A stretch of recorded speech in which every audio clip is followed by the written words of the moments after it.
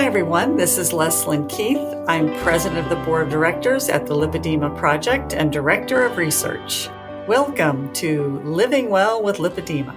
Today I have an excerpt from an interview with Mende Staggs from our Lipedema and Keto Worldwide Summit that was held in 2019.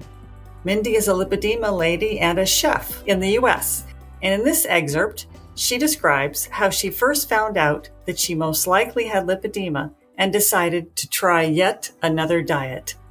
This time it was keto. I found out about lipedema sometime in 2015, I believe, and I found it by just Googling online. And I was actually searching lymphedema because my mom and I both have always had swelling in our legs, and I was trying to find an answer, not just for me, but for her also. She was getting up in years and struggling, quite a bit with swelling. And I knew it wasn't lymphedema because I knew what lymphedema was since my husband is a nurse and my mom is a nurse, but I knew it was close. It had something to do with swelling. And I found the term lipedema, and I'm like, well, what is this? And so I started looking it up and found lots of great information on the internet. And I also found the Lipedema Project and the documentary that Catherine produced, The Disease They Call Fat. And it must have been the month of June because it was free that month. And I know that Catherine has made that video available free oftentimes for the Lipedema Awareness Month, which is in June.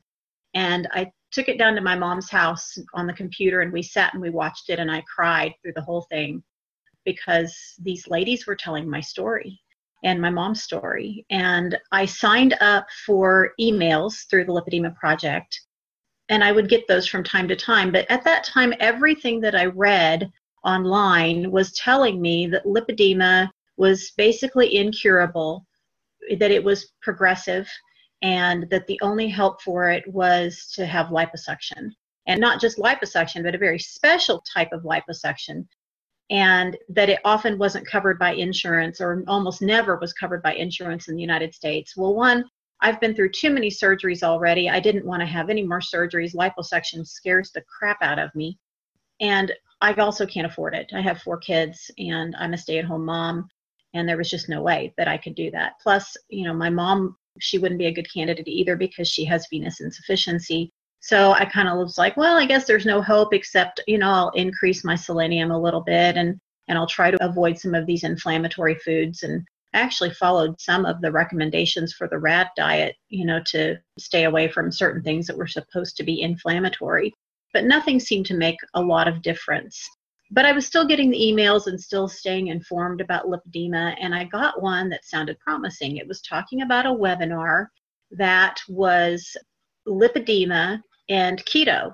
And I'm like, well, I don't know what keto is, but anything about lipedema, I'm game to listen to. So it was an audio webinar, and I sat where there was free Wi-Fi and listened to it in my car and followed along on the slides on my phone. And I was just amazed by these ladies' stories and how they'd been able to change their lives. And one of the ladies said that the big piece of advice that made a difference for her was that she never cheated. And that blew my mind because I'd never been on a diet before that wasn't allowed a cheat day from time to time. And so that changed my mindset. It began changing my mindset right then. But I didn't have a whole lot of hope that keto would work for me because I had been through every diet known to man and gone through this cycle of, I'd lose maybe 20 or 30 pounds. And then I would stop, it would stall, and I'd start gaining it back, and I'd give up and go, well, what the heck, if I'm going to be eating nothing anyway and still, starting to gain back, there's no point.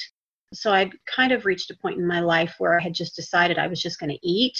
I wasn't going to eat junk. I was going to eat what I knew was good, but I was going to eat good food, and I was going to eat, and I was going to enjoy it and just be the size that I was, and I just would have to live there because I've been larger than a size 18 since I was 18 years old, and most of my adult life I've been a size 20 or a 22. On the bottom, on the top, I was closer to an extra large, except that I often had to buy 2X shirts to fit my large arms. But a couple of things happened after I watched that webinar. One, my husband and I were coming up on our 25th wedding anniversary, and we had booked a trip to Costa Rica. And I knew that I wanted to do lots of outdoor activities. We wanted to spend time at the beach. We wanted to go hiking in the jungle. We wanted to go either scuba diving or snorkeling. And I wasn't going to be comfortable doing those activities at the size that I was and not with the swelling and the pain that I had. And the other thing that happened was I had been to a family reunion and I'd lost a little bit of weight. I had squeezed myself into a pair of size 18 pants and I was feeling pretty good about myself that day. But when my aunt posted pictures of me on Facebook that I did not approve, which I almost always ask for approval for my pictures before they're posted publicly on someplace like Facebook. Most of the time I just take the camera and delete them because I hate pictures of myself. But I saw these pictures posted publicly on Facebook and I'm like, oh my gosh, I had no idea I looked that horrible. I really did not look well that day. And the way that I looked in those photographs did not match how I felt about myself that day. And it was really upsetting. And so those two things combined, I had just booked the trip to Costa Rica and I had seen those pictures. I'm like, I'm going to find out about this keto thing. And I joined the Facebook group Keto and Lipedema and the Keto Way of Eating, which was the group that they talked about in the webinar. I didn't realize that I was like one of the first, 30 or 50 ladies who joined. I think I'd been part of the group maybe almost a year before I realized that I had gotten in at the very beginning. But I joined the group and I started reading everything that I could and I started asking questions about keto. Thank you, Mende. That was great hearing about your journey and just kind of neat seeing how you decided to try yet again. And thank you also to you, our listeners. If you haven't already subscribed to our daily flash briefings of tips, tools, and research about lipedema, you could subscribe at Apple, Spotify, Amazon Alexa, or here at this website, lipedema-simplified.org/flash, where you'll find an archive of all of our flash briefings. Thanks for listening, and I hope you'll join us again next time for another Living Well with Lipedema flash briefing.